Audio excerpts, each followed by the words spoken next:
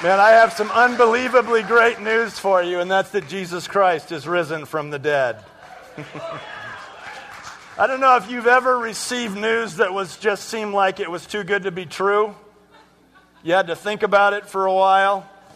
You got 100 on your AP Calculus exam or something like that, or maybe the IRS sent you one of those mistake letters, only it was in your favor. So like for the last 20 years, you've been calculating your taxes wrong, and here's a check for $63,000. How many of you, like me, would call to make sure it was real before you cashed it? Suppose you're your second or third day on a new job, entry-level position, you're just glad to have the job. You're getting settled into your little cubicle with your monitor and your little headset and trying to figure out how to do things right, and some person in a suit comes in and says, I need you to come with me. We've made a terrible mistake. And you go, okay. And you get on the elevator and you go up 63 floors to the top of this building of this huge corporation into this big office where there are 6 other men and women whose collective wardrobe equals the cost of your car. And they say, we've made a terrible mistake. We put you in that entry-level position, but we really want you to take this office and be a vice president of the corporation. Your salary will increase tenfold. You'll be in profit sharing. You'll get $1 million a year bonus. And by the way, when you come to work tomorrow, there will be a parking spot with your name on it. In it will be parked a red 2013 Porsche 911. Have your name on the title. What do you do with that kind of news? Write a check to the church? Thank you. Wow. Man, I'm praying for your job like never before now, Chester. That's fantastic. You got to think about news like that. You got to check it out to see if it's true on an Easter Sunday morning, the first Easter Sunday morning more than 20 centuries ago. The disciples received some unbelievably great news. He's what? He's what? How do you deal with news like that? Well, one of the first things I think you need to do with unbelievably good news is you need to decide whether or not it's even true. So I'd like to give you some facts this morning. I'd like to give you an Easter 101. I'd like for you to look at the facts of the resurrection of Jesus and make your decision. One of the challenging things about the facts of the resurrection is they're kind of chopped up into 4 different places in the Bible. Have you noticed that? Matthew, Mark, Luke, and John. They all treat the resurrection, of course, because it's the central feature, along with the cross, of our whole faith. But they're chopped up, and in this gospel, there are these women who go, and these angels, and these guys are over here, and there's these fish over there. And how do you put it all together? And so what I've done for you this week is I've taken each of the pieces of the gospel account of the resurrection from all 4, and I put them together in my sense of the continuous narrative in chronological order. So you're going to get all 4 gospels here in just what I'm calling Easter 101. So here it is, ladies and gentlemen, the facts about the unbelievably good news of the resurrection of Jesus. It begins with the cross. You can't have the resurrection without the cross. Jesus has to die. You can't have the resurrection without the cross. The resurrection is of no significance unless Jesus voluntarily gives his life on the cross for us, which is what he did for us on Friday. Nobody took his life away from him. He gave it. He completed his mission. He came to give his life for us. He was the perfect Lamb of God. He was the fulfillment of messianic prophecies, of hundreds of years of prophecies in the Old Testament. And he came to do exactly what the Father had planned for him to do, and that's to die on the cross for us, to shed his blood. And he died on a Friday. But there's also a tomb involved in all of this. And so on the Friday, toward the end of the day, before dark, they took the body of Jesus and they laid it in the tomb and they put an enormous stone in front of the tomb. You following so far? It was a quiet Saturday. It was a quiet Saturday between Friday and Sunday. But I need to tell you that there had been certain women at the cross, faithful followers of Jesus, among others. There were men there also, but there were women at the cross, one of whom was even Jesus' mother. And then some of these women went to the tomb on Sunday. It was the third day, and it was customary to anoint the body of the body with spices. On their way, they said to each other, well, what are we going to do when we get there? Who will roll the stone away for us? Because this enormous stone was placed in front of the tomb. And when they got there, they discovered that the stone had indeed been rolled away, but they also discovered that Jesus was not there. Now, this came as a terrible shock to them, and they began to cry. They didn't know what happened. They could only conclude that from what they saw that the tomb had been desecrated and that the body of Jesus had been stolen. And so instead of anointing the body of Jesus with spices, they wet the ground with their tears. And then Mary Magdalene, one of the women, she rushed off to tell somebody about this terrible thing that had happened at the tomb. And on her way, she met Peter and John. And she told them the terrible news. We went to the tomb to anoint his body with spices. The stone was moved, the body's gone. Something terrible has happened. Meanwhile, back at the tomb, angels appeared to the women who remained there weeping. And they said, why are you looking for the living among the dead? He has risen just as he said. He said, and the angel said to these women, now go and quickly and tell his disciples that Jesus is risen from the dead. So the women rushed off to see if they could gather the disciples together to tell them about the empty tomb and what the angels had said. The disciples were pretty much scattered all about by this time for fear that the Jews and or the Romans were going to come after them next. While all this was happening, Peter and John were racing to the tomb to see if what Miriam said was actually true. And I think it was John who got there first. And then when Peter got there, he actually went inside the tomb. And when they were there, they remembered the words of Jesus about rising from the dead. John at first and then Peter. And they were tempted. They were just tempted to believe that maybe this empty tomb could turn out to be a good thing. Well, meanwhile, the women managed to gather the disciples to tell them what the angels had told them. But, being the day that it was, the disciples looked at them as women and said, you've lost your mind. We don't really believe what you're saying. But then Peter and John joined the disciple meeting to say that the tomb was indeed empty and that they had remembered what Jesus used to say about rising from the dead. So there's that. They hadn't seen him yet. At this time, Mary Magdalene had raced back to the tomb to do some more weeping and wondering, where she too was met by angels who asked her why she was weeping. She said, because they've taken away the body of my Lord. I don't know where they put him. And while she was there, her eyes filled with tears, she turns and she almost runs into a man. She doesn't look directly at him, but figures he must be the gardener or something, and says, do you know where they've put the body of my Lord? And then it happened for her. Jesus said her name. The man says her name, and in doing so, Jesus actually appeared to Mary. Mary's tears of sadness now turn to shouts of joy as she worships the risen Lord. Well, in the meantime, the other women decide to leave the generally unbelieving disciples to go to see if they can find Jesus. They're out for this walk, and while that's happening, Mary Magdalene rushes to the disciples' meeting to tell them that she's actually seen Jesus. In the meantime, Jesus appears to the other women. So they rush back to tell the disciples that they've seen Jesus. But the disciple named Thomas has serious trouble with the whole thing. And he figures he's had just about enough of all this crazy talk from these women and about seeing Jesus, and who was dead on Friday, supposed to be alive on Sunday. So he takes off, he leaves to go out and wonder and doubt about the whole thing. Meanwhile, two other followers of Jesus, not of the apostles, were on their way to Emmaus talking about Jesus when he appeared to them. And when the risen Jesus then serves these two guys, of all things, bread and wine, they light up like candles, and probably Roman candles, and have an overwhelmingly amazing, though brief, meal with the first one to ever conquer death, and then he disappears from their sight. Well, about this time, Peter decides he's going to go out to look for Jesus. And there in the middle of nowhere, Jesus appears to Peter. Peter rushes back to the disciples minus Thomas and says that he too has now seen Jesus risen from the dead. Now the disciples have a new problem.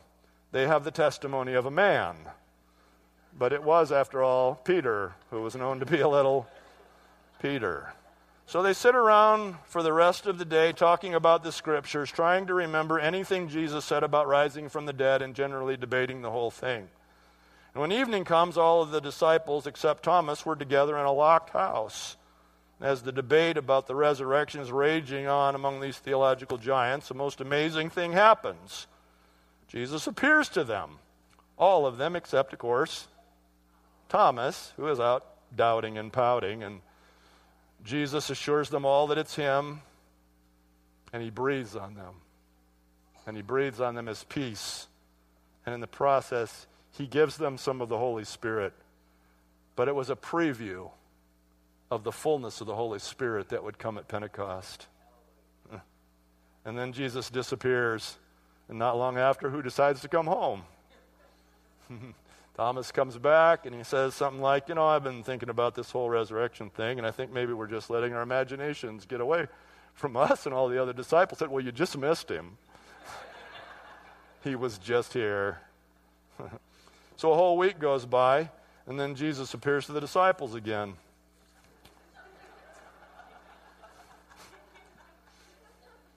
It's helpful when you only work one day a week. Yeah, well, it's time on your hands. So Thomas is feeling a little sheepish at this point.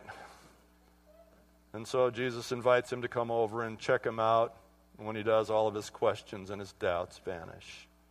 And afterward, there was an episode of a huge catch of fish, which was orchestrated by Jesus, who already had a fire going so that he could eat lunch with them.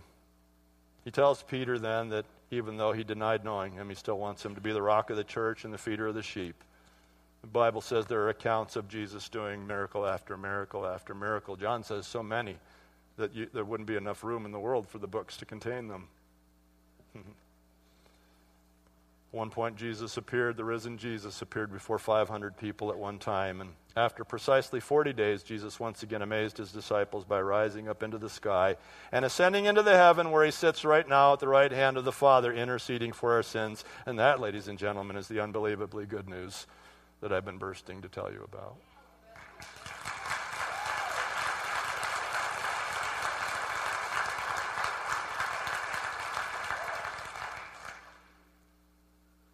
So what do you do with unbelievably good news?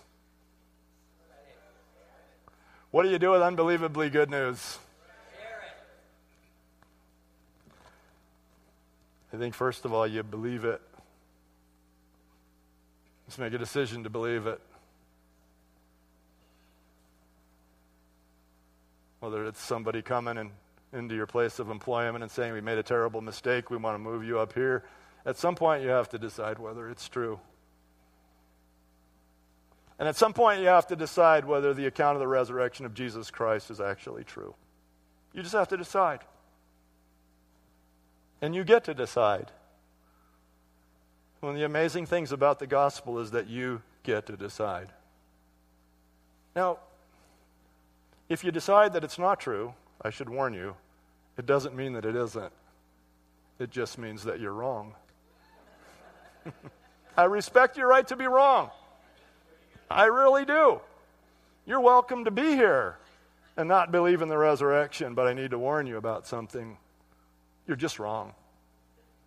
I don't mean that arrogantly. I know that you're wrong because I've encountered the risen Jesus too, and so have many, many, many of you. There's that great old hymn of the church, you ask me how I know he lives. He lives within my heart. This isn't a wish. This isn't a dream. This isn't a fantasy. This isn't a fairy tale. This is the dynamic reality of spiritual reality of living in the kingdom of God with the risen Jesus. So you make a decision. How do you access that? You make a decision that it's true. That there are enough facts, as I've just presented them, facts of testimony that have withstood the scrutiny of 2,000 years. There are enough facts for you to say it's true. It's true. Just because Jesus is the only one that you ever knew about that raised from the dead doesn't mean it's not true, right? You probably have some unique features of your life that are true, but they're unique. Jesus is one of them. Jesus uniquely rose from the dead. And so you make a decision to believe it. And the second thing you do is you embrace it. I mean, it's not just about believing it, going, well, how's about that? And that's something. It's about embracing it and letting this good news of the resurrected Jesus overcome you, embrace you, master you, own you, heal you, set you free. The Bible says in Ephesians that God is making available to us for our liberty, for our healing, for our blessing as a church, the same power that he exerted in Christ when he rose him from the dead. That's the same power that God is giving to his church. So you let that same power, the reality of that news, embrace you, get a hold of you, change all the price tags in your life. And then the third thing you got to do is you just got to tell it. You just got to tell it. Who would sit on news like this? I mean, if you got the news at work thing, the 63 floors in the Porsche, hello? Hello? Can you Twitter? How fast can you Twitter? You would tell everybody. Jesus Christ rose from the dead for you. That's something to talk about. That's something to talk about. What if people don't believe you? Then they'll be wrong. It's still something to talk about. These are the things I think you do with unbelievably good news. Once you decide that it's true, you believe it. And you believe it with all of your heart, soul, mind, and strength. You embrace it. You let it work in you. You tell it. On September 11th, 2011, 2,977 innocent people were killed by terrorists here in the United States. And they were moms and dads and sons and daughters, sisters and brothers and cousins and aunts and uncles, friends, brothers in Christ, sisters in Christ. They were all kinds of people. And can you imagine being anyone who was connected with anyone who was killed on that day? Can you imagine what it would have been like to be the family member of someone who was in one of those towers when it fell to the ground? And they were still digging and still digging. And day one goes by. They've got to be gone. And day two goes by. I'm sorry. They've got to be dead. No one can survive this. But on day three, on the third day, somebody comes and says, we have unbelievably good news. We found your daughter, and she's alive. What would you do? Is it true? Is it true? Well, if it's true, I've got to see her. I want to see her now.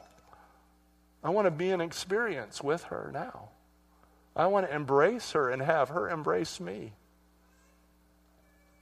And having done that, who wouldn't you tell? Who wouldn't you tell? Jesus Christ rose from the dead. Before he did, in a conversation with Lazarus' sister, he said this. Jesus said to Martha, I am the resurrection and the life. I am the resurrection and life. He who believes in me will live, even though he dies. And whoever lives and believes in me will never die.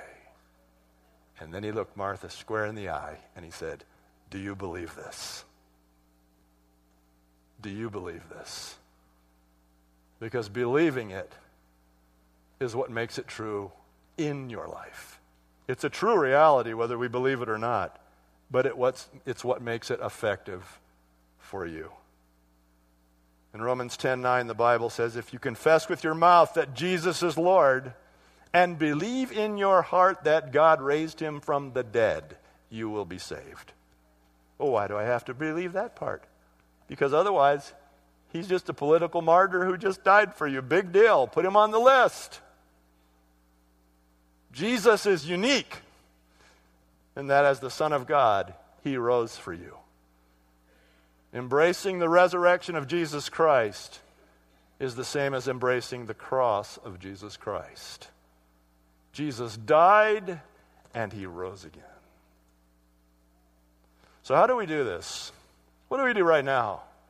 Do we have some slow, solemn time where we say, okay, I believe in you, Jesus? Is that how you would respond to the good news of your daughter being found in the rubble? Oh, we must have a little time here. You would stand and celebrate it. Wouldn't you? Wouldn't you stand and declare it? Well, let's stand and declare it. Father God, in the name of Jesus, we look to you now, and we ask you to come in your power. We ask you to come in the majesty of your presence. We ask you to come into this place right now and to connect with our hearts. Lord, in our minds we're saying it's true, in spite of the fact that it just defies all objective reality, anything that we have to empirically really evaluate it with. We know that it's true. We know that you're bigger than the world. We know that you're bigger than the world, and so you do not need to stand to the bar of our reason, that you can go beyond that. And so, Father, today, on this Easter, in the name of Jesus, we look to you and we celebrate the truth that Jesus Christ is risen from the dead. We celebrate the truth that Jesus Christ is risen from the dead.